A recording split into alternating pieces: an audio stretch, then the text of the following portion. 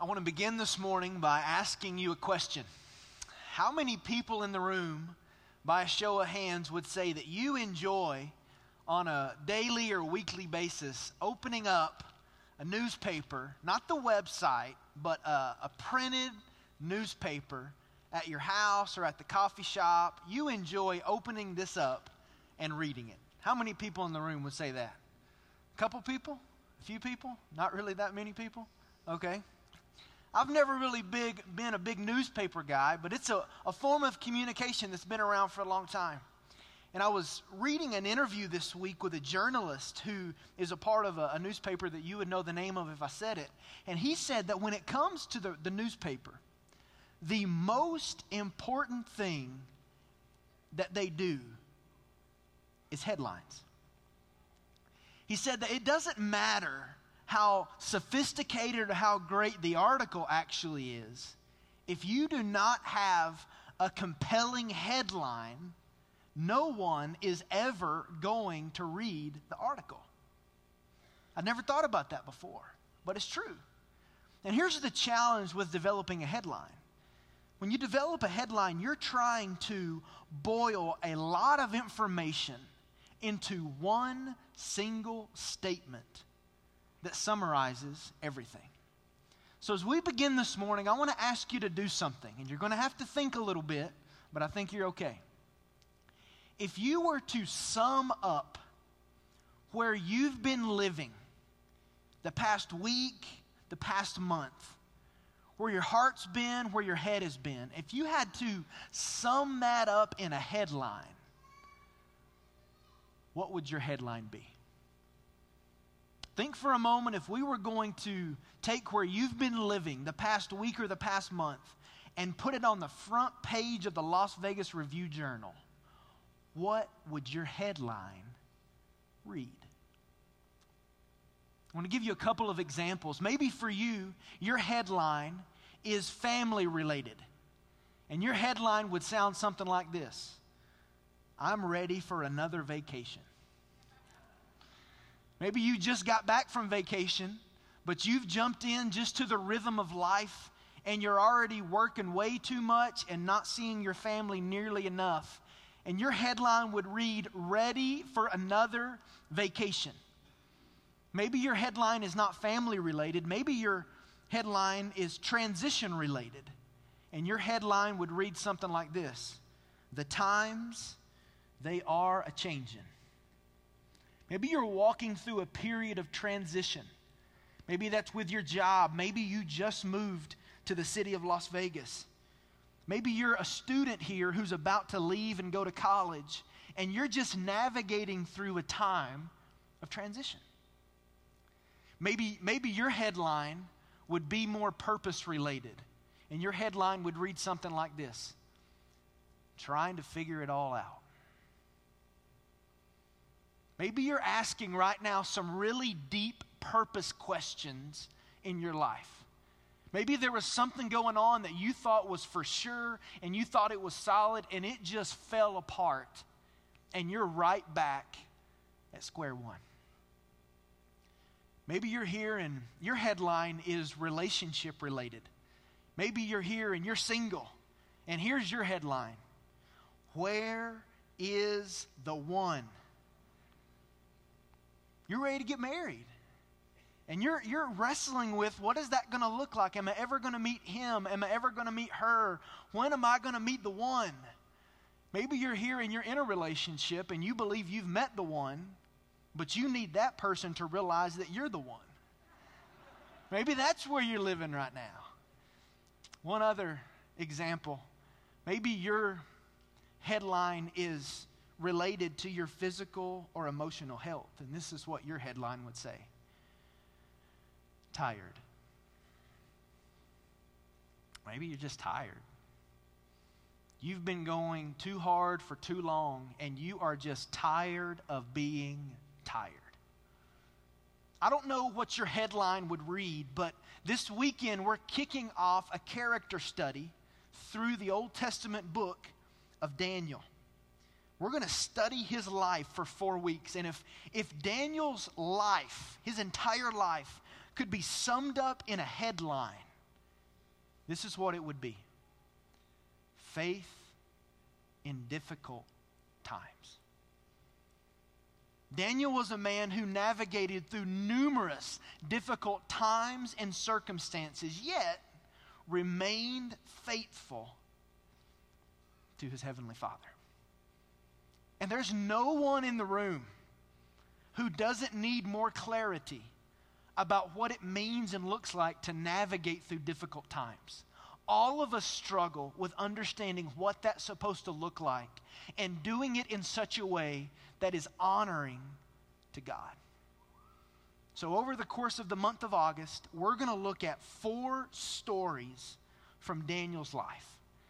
And we're going to ask God to give us the grace to help us take the scripture and take these stories and apply them to our lives to understand how we can have faith even through difficult circumstances. I'm going to kick us off this week, and then Pastor Vance will be back next week to continue this series. But one of the questions that I've already been asked as we start this series is, what's a character study? I mean, understand what it means to study verse by verse through the Bible, but what is a character study? Well, Rick Warren in his book, Bible Study Methods, said this about a character study. With a character study, you select a biblical person and research the scriptures to study his or her life and character. You try to become thoroughly acquainted with that person's inner life and find out what made it a spiritual success or failure. You see, one of the things that we have the privilege to do in 2013 is to look back throughout history, specifically throughout the scriptures, and see the history of God's activity, story after story, and example after example of people who passionately pursued a relationship with God, and we get to learn from it. I love what the Bible says in Romans chapter 15. It says, "For whatever was written in earlier times was written for our instruction, so that through perseverance and the encouragement of the scriptures, we might have hope." Here's what I hope happens this month. As we study the life of Daniel, I hope you'll be encouraged. I hope you'll find strength and hope as we look at the faithfulness of God in his life. So, if you have a Bible, would you turn with me to the Old Testament book of Daniel? If you open up to maybe around the middle, you'll see Isaiah, then Jeremiah, then Lamentations, Ezekiel, and then Daniel. And just so we're all clear, there is no shame this morning in looking at the table of contents. That's what it's there for. So you open up and you find the book of Daniel. And the way I want to approach the text this morning is I want to bring us up to speed about what's happening at this point in history when the book of Daniel was recorded. And then I want to read a couple sections of scripture and just unpack it. And then we're going to look at 2 life lessons from Daniel chapter 1 this morning. Daniel was recorded around 605 BC. And the story we're going to read takes place in Babylon, which is modern-day Iraq. And in that part of the world at that time, there was a man named King Nebuchadnezzar who was in power. And King Nebuchadnezzar made a decision to conquer Israel, specifically the city of Jerusalem. And when King Nebuchadnezzar decided to conquer a city, he had a very, very specific strategy. Here's what he would do. He would send in his armies, and they would take captive members of the royal family. In every city that he conquered, the people he was aiming at were the members of the royal family, and here's why. Because typically in this day, the members of the royal family were the best and the brightest. They were the most educated, they were the healthiest, and they were the best looking. And so his armies would go in, take captive members of the royal family, and bring them back to Babylon. Now in Babylon, they would immediately enter into a 3-year training program. And the purpose of this 3-year training program was to break them. He wanted to completely wipe out everything they had ever known and teach them about Babylonian culture and practices. And there were three specific ways that he tried to do this. First of all, he would attempt to change their identity. One of the things he would do would be to change their name. He would give them a Babylonian name, regardless if they were from Judah or from Egypt or from Syria. They would receive a Babylonian name in an attempt to break their identity and everything they'd ever known. The second major thing he would do is change their beliefs. They would enter into education in Babylon that would give them different convictions and different values than they had ever known before.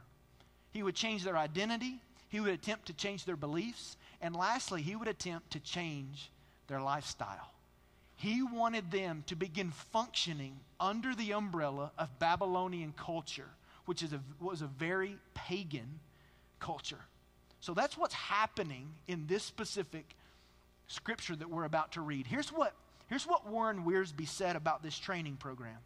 He says, "It was an honor to be trained as officers in the king's palace, but it was also a trial. For these dedicated Jewish boys would have to adapt themselves to the ways and the thinking of the Babylonians. The purpose of the course was to transform Jews into Babylonians. And this meant not only a new land, but also new names, new customs, new ideas, and a new language. For 3 years, their Babylonian teachers would attempt to brainwash the 4 Jewish young men and teach them how to think and live like Babylonians." You see, for most young people who were brought into this program, they were excited. They got to eat the king's food. They got to receive the best training that Babylon had to offer. They got to live in the king's palace and potentially even be a servant of King Nebuchadnezzar himself. But the story today is one that 4 young men from Judah are faced in a difficult time with a very, very difficult decision. So look with me at Daniel chapter 1. I first want to read verses 3 through verse 6. Let's read the scripture together. "Then the king ordered Ashpenaz, the chief of his officials, to bring in some of the sons of Israel, including some of the royal family and of the nobles, youths in whom was no defect, who were good-looking, showing intelligence in every branch of wisdom, endowed with understanding and discerning knowledge, and who had ability for serving in the king's court. And he ordered him to teach them the literature and language of the Chaldeans, or the Babylonians. The king appointed for them a daily ration from the king's choice food and from the wine which he drank, and appointed that they should be educated 3 years, at the end of which they were to enter the king's personal service. Now among them, from the sons of Judah, were Daniel, Hananiah, Mishael, and Azariah." So you see the picture here of what we've already talked about. These 4 young men are taken from Judah and they're placed in Babylon. Now, Daniel's 3 friends, you may not recognize the names that I just read. For most people, they know Daniel's Jewish name, but for his 3 friends, they know their Babylonian names. You see, his 3 friends were renamed Shadrach, Meshach, and Abednego. And historians tell us that these young men were somewhere between 14 to 17 years old. So they were teenagers. Teenagers put in a very difficult time and forced to make a very, very difficult decision. Let's read on. Look at Daniel chapter 1, verse 8. "But Daniel made up his mind that he would not defile himself with the king's choice food or with the wine which he drank. So he sought permission from the commander of the officials that he might not defile himself." Verse 8 is a major moment in this story. Now, when I read this, here's the first question I ask. What's the big deal about the food and the wine? I mean, that they would offer him, some form of nourishment. What's the big deal? Well, here's why it's such a big deal. All the food that was offered to these young men in Babylon had already been offered up to an idol. So in essence, for these young men to partake of the king's food or the king's wine was to acknowledge that there was another God other than Yahweh. And in addition to that, the way that the Babylonian culture would enjoy this food was in large pagan festivals where they would celebrate pleasure and sin and the ways of the world.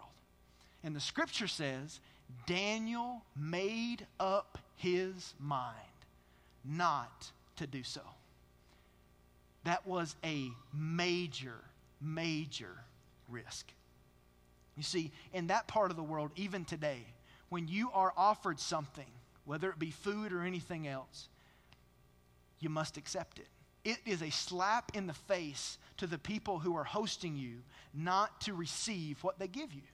But Daniel says here, I'm not going to do it, and he asks not to participate. Let's read one more section from Daniel chapter 1, starting in verse 9. The Bible says, Now God granted Daniel favor and compassion in the sight of the commander of the officials. And the commander of the officials said to Daniel, I'm afraid of my lord and king, who has appointed your food and your drink. For why should he see your faces looking more haggard than the youths who are your own age? Then you would make me forfeit my head to the king. But Daniel said to the overseer, whom the commander of the officials had appointed over Daniel, Hananiah, Mishael, and Azariah, please test your servants for 10 days, and let us be given some vegetables to eat and water to drink. Then let our appearance be observed by your presence and the appearance of the youths who are eating the king's choice food, and deal with your servants according to what you see. Daniel makes this statement to a man who could have killed him. But he also made this statement to a man that if King Nebuchadnezzar had have found out what's going on, they would have all been killed. But Daniel says, hey, test us. For 10 days, we'll eat what we want to eat, and let all the other people in the program eat what the king has assigned. And here's what the Bible goes on to say. That 10 days later, when the evaluation took place, and they looked at Daniel and his friends and everyone else, that Daniel and his friends were healthier, that they were stronger, that they were better than all of the other people who were eating the king's choice food. And the Bible goes on to say that they were able to have intelligence beyond what the other people had. They were able to interpret visions and dreams beyond what the other people had, to the point that at the end of the chapter, these 4 men go before King Nebuchadnezzar, and the king says, these men are 10 times more valuable than anyone else in my palace. God took care of his servants, even in the midst of a difficult time. What I want to do in our time remaining is I want to look at 2 very, very important lessons from Daniel chapter 1 that all of us can apply regardless of the specific circumstance that you're walking through. Here's the first lesson for us this morning. Difficult times reveal the foundation of my faith. Difficult times reveal the foundation of my faith. When we are in those difficult moments, it shows what we're really putting our faith in. Verse 6 is a very interesting verse, and if you're not looking closely, you can blow right past it. Verse 6 says, Now among them from the sons of Judah were Daniel, Hananiah, Mishael, and Azariah. Scholars believe that those 4 Jewish boys were not the only ones taken from the nation of Israel. There would have been other young men who were taken captive from Judah and brought to Babylon. So here's my big question.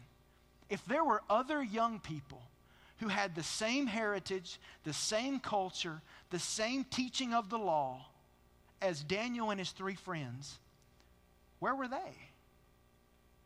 Well, here's where they were. They fell into culture.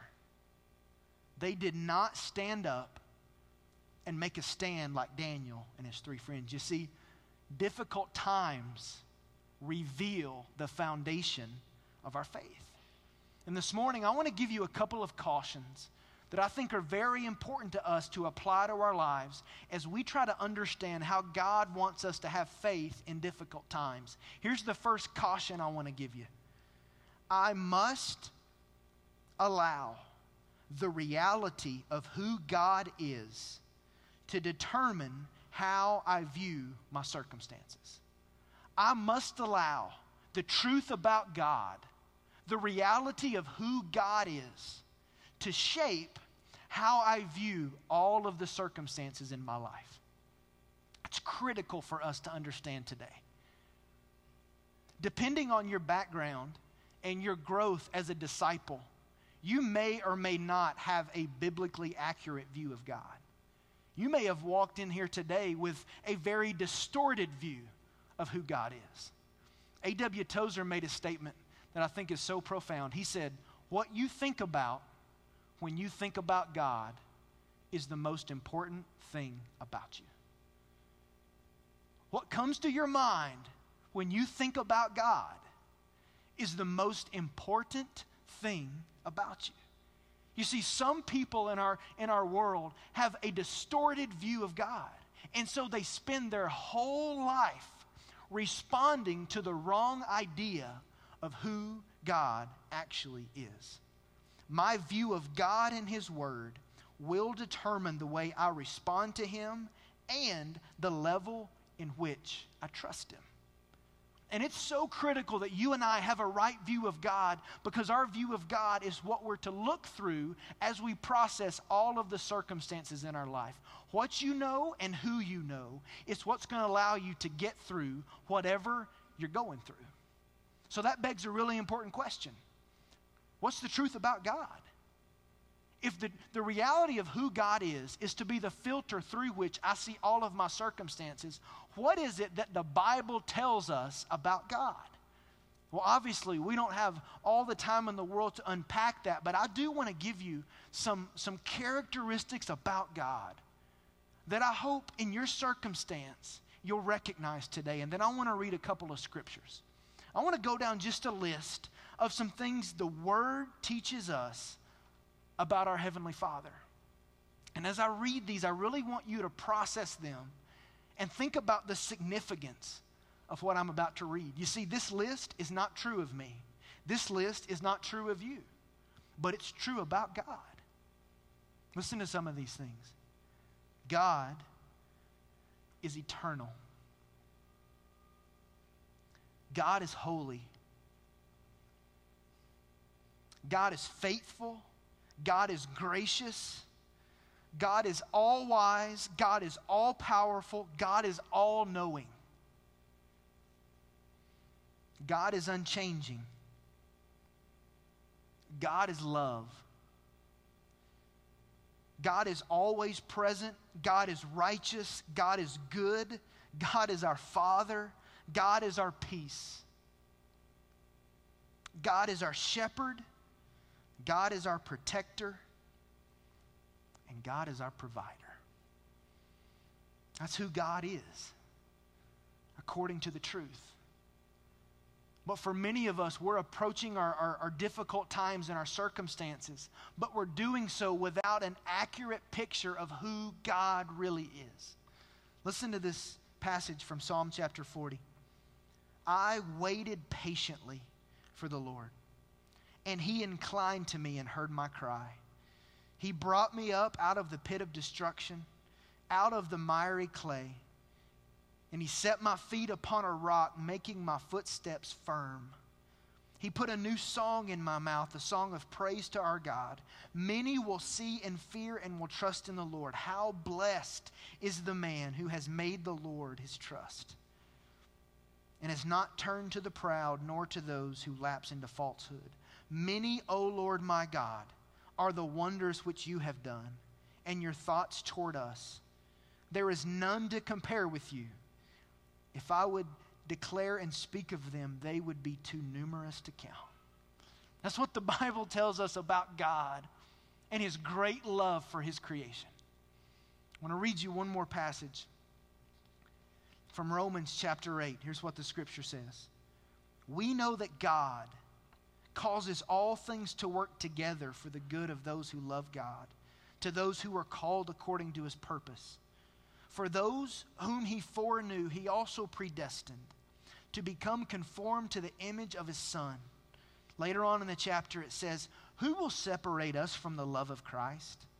Will tribulation or stress or persecution or famine or nakedness or peril or sword?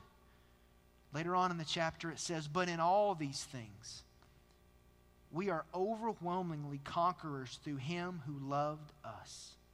For I am convinced that neither death nor life nor angels nor principalities nor things present nor things to come nor powers nor height nor depth nor any other created thing will be able to separate us from the love of God which is in Christ Jesus. That's what the Bible says about God. And the reality of who God is must determine how you and I see our circumstances. I don't expect that just by reading a list of attributes of God and 2 passages of Scripture that the pain or the struggle you're walking through is going to go away. I in no way expect that. But there can be a change today. You can change and say, you know what?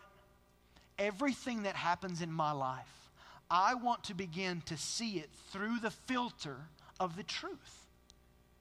I want to begin to process the things that are happening in my life based on what the Word of God says. Because the Word of God says that we serve a King who is all-knowing, all-wise, and all-powerful. So here's the biblical conclusion I want to give you as it relates to who God is. In every moment, God is in absolute control and working to accomplish his victorious purpose in and through my life. I want you to hear that again.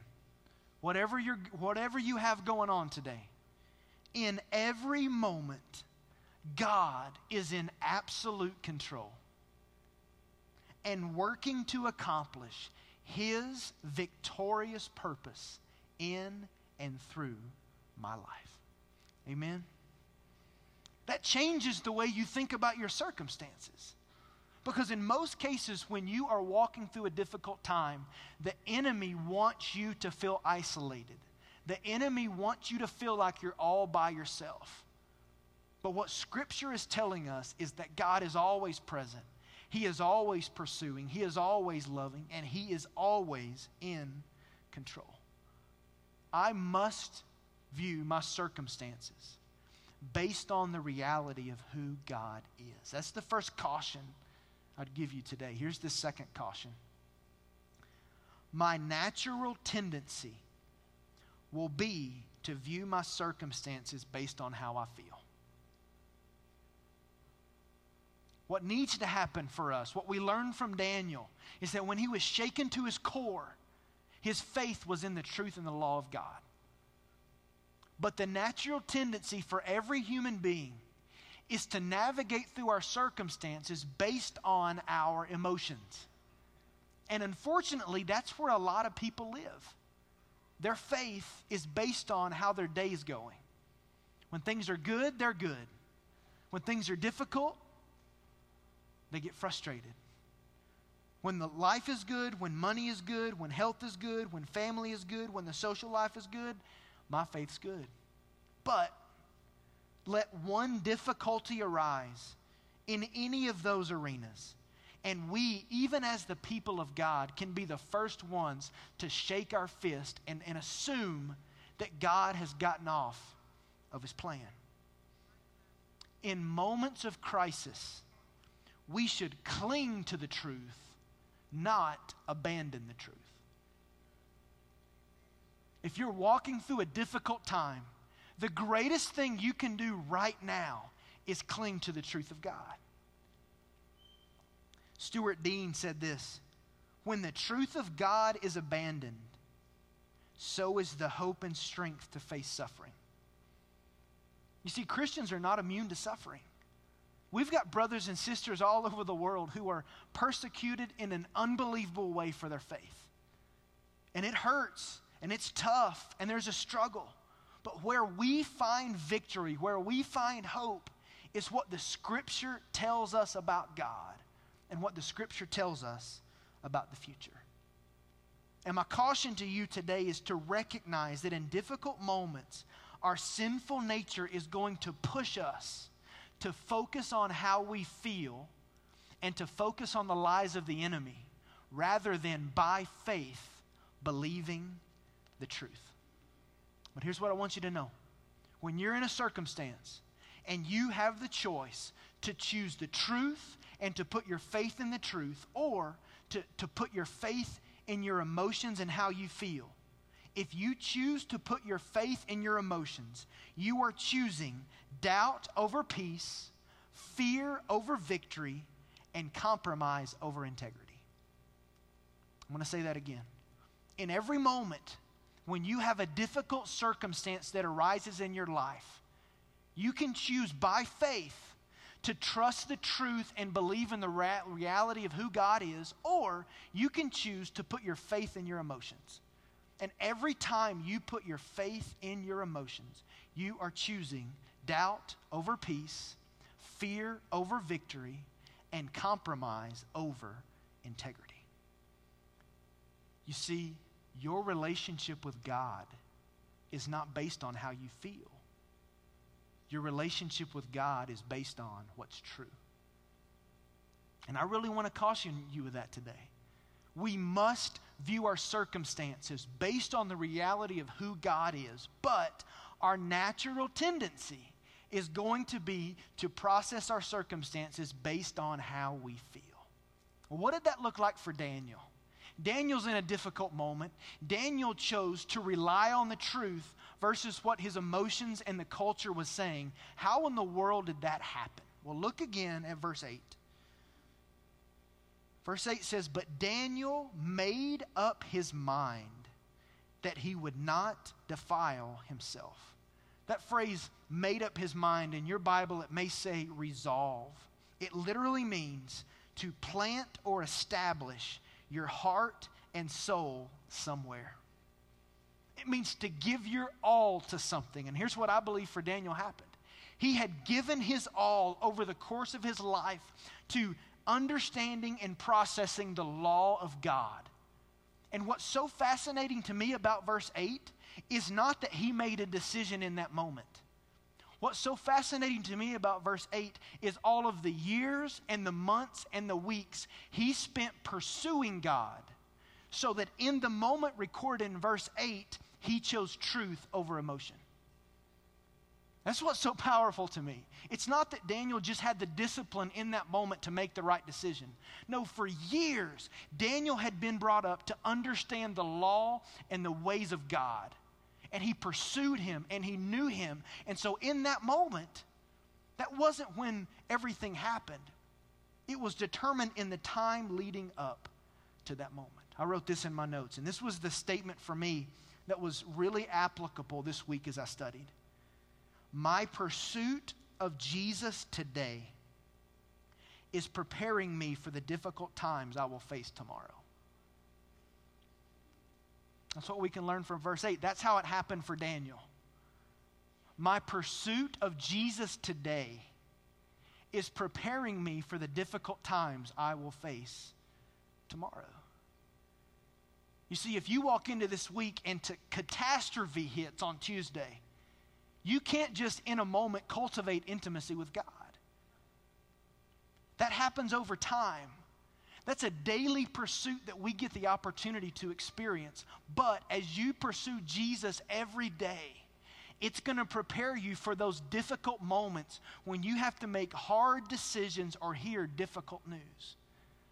My pursuit of Jesus today is preparing me for difficult times I will face tomorrow. An intimate walk with Jesus is not defined in a moment. It is developed through a life of pursuing Him. Because if you never pursue Him, you'll never know Him. And if you don't know Him, you will never trust Him. You see, for you and I, as it relates to anchoring ourselves in the truth, we must make the decision that we will base the way we see circumstances off the truth of God before we even know what those circumstances are. We must view our circumstances based off the reality of who God is. And that's how it happened for Daniel. It wasn't that he was strong enough or disciplined enough to make a decision in the moment. No, he had had years of pursuing God and understanding the law of God. And so in verse 8, it was just the fruit of his constant pursuit of his heavenly Father. So that's the first lesson I want to challenge you with today. Difficult times reveal the foundation of my faith. When we are pressed, when we are squeezed, it will show us if our faith is genuinely in the Scriptures, if these songs that we sing every week, if the stuff that we talk about in small group is legitimate, or if it's just something we do as long as things are going well. Difficult times reveal the foundation of my faith. Here's the second lesson from Daniel chapter 1. God is able to work in and through difficult times. Daniel makes this decision that's a very risky decision to ask not to participate in eating the king's food and wine. Look at the first two words of verse 9. Now, God. Have you ever had a now God moment? When something fleshes out in your life and you don't know if it's good, if it's bad, if it's going to be chaotic, and then God does something to show you He's always been for you, He's never left your side, and His presence is still with you. That's exactly what happened with Daniel. God honored His servants and moved on their behalf. God is not limited to working around difficult circumstances. God is capable to work in and through difficult circumstances. We all have those moments when the pieces fall apart and we think God's not on the throne anymore. God is surprised. God is shocked. God's never been any of those things. You see, God is able. He can do whatever He wants, and He can change whoever He wants. He is able, even in the midst of stuff that we believe the world's over, God is still capable to work in and through those circumstances. That's His status. That's who He is. And so who am I to think that if I can just get control of the things that are happening in my life, it's going to turn out better? When the entire time there is a God who is all-knowing, all-wise, and all-powerful that wants to work on my behalf in and through my circumstances. In your heart of hearts, and you don't have to answer out loud, do you honestly believe that God is able to work in and through your circumstances? I want you to think about that. Do you really believe that's possible? Every Sunday when we have a time of response, a lot of people who come up to pray, they're hurting. And they've got a relationship or a job issue or a health issue, and they just ask us to pray over them. And every time I pray around kind of the same two things. I pray over them in faith and say, God, I know you are capable to do anything that you want to do. God, you can do it. I believe that by faith. But, God, I also know that you know best. And you see from a perspective that I don't see from. So, Lord, I pray if it be your will, you would move in the life of this person. But ultimately, Lord, we submit to what you allow. All the while believing that God is able. I don't know everything that's going on in the room today. I know there are some people and your life is tough. And in no way do I want to play down the significance of what you're walking through. But I do want to encourage you that if you will allow the truth of God to shape the way you see difficult times in your life, you can recognize there is always hope. There's always a chance. Our God is great enough that even in death, for His children, there is still victory.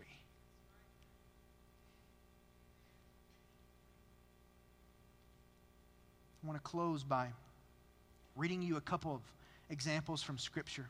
A lot of us know one of Jesus' disciples. His name was Peter. And there's one story where Peter and some other disciples went up on a mountain. And we know the story as the Mount of Transfiguration. I want to read just a short piece of that story to you.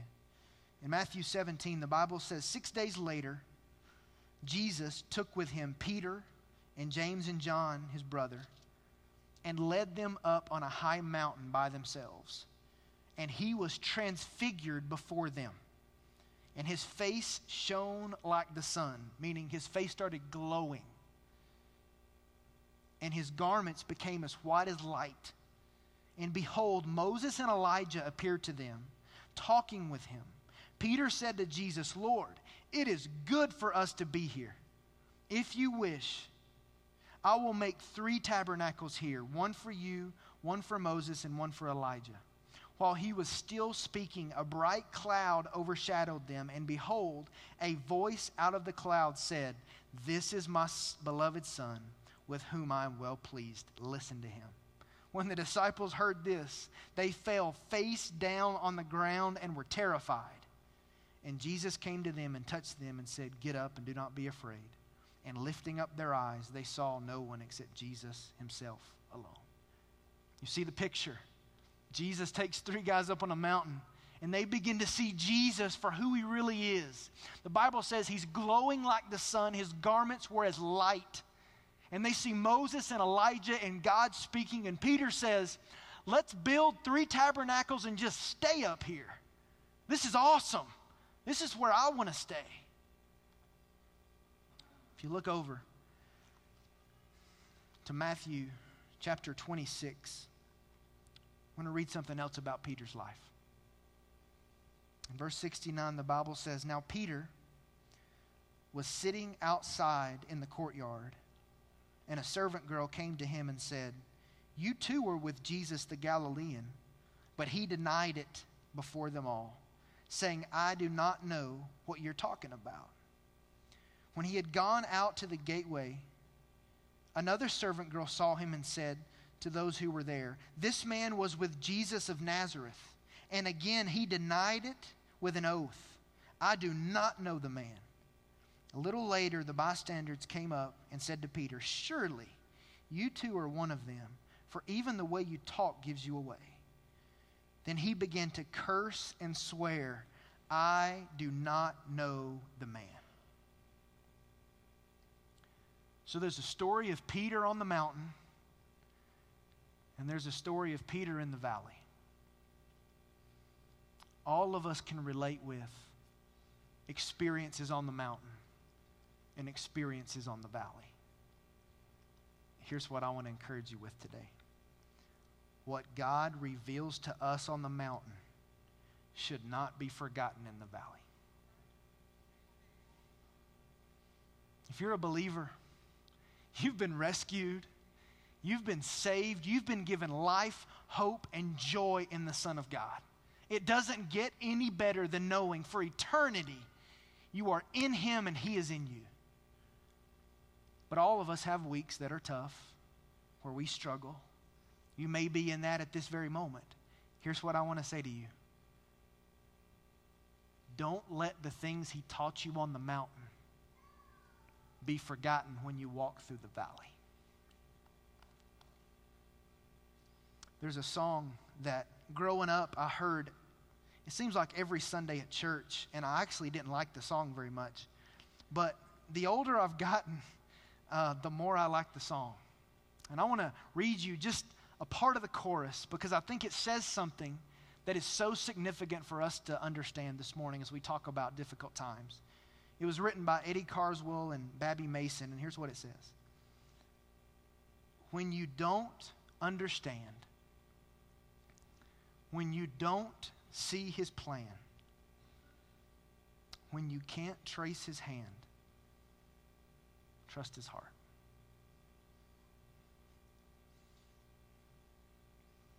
You may be on the brink of disaster. I hope you can find encouragement today. that even on the brink of disaster, God is able to work in and through your circumstances. His heart is for you. He desires good things for your life. He desires to conform you into the image of Jesus. And even at this moment, He is in complete control. Daniel is an example that even in the midst of difficult times, as we honor what we know the Scripture teaches, God will be with us. As we prepare for a time of response, there's one verse in the Old Testament that I really want to shape our response time this morning. It's from the book of Lamentations. It says this: pour out your heart like water in prayer to the Lord. Lift up your hands in prayer to Him. That's what I want us to do today as we prepare to sing a time of response. I'm going to ask the band to go ahead and come. And in just a moment, we're going to stand up together and have a time to respond. And what I want to encourage you to do today, with your circumstance, with your headline, whatever that is to pour it out like water before the Lord. Maybe you want to come up to these steps and just make this an altar and get on your knees before your Heavenly Father. We're going to have some pastors here at the front. Maybe you want to come to one of us and just let us pray over you. Maybe you want to sit and just be still in your seat. Maybe you want to sing and you want to worship. I want to encourage you during this time of response, whatever it is in your world that's going on, pour your heart out like water before the Lord. Lift your hands to Him in prayer. He's in control. He's on the throne. And He is actively working to accomplish His victorious purpose in and through your life.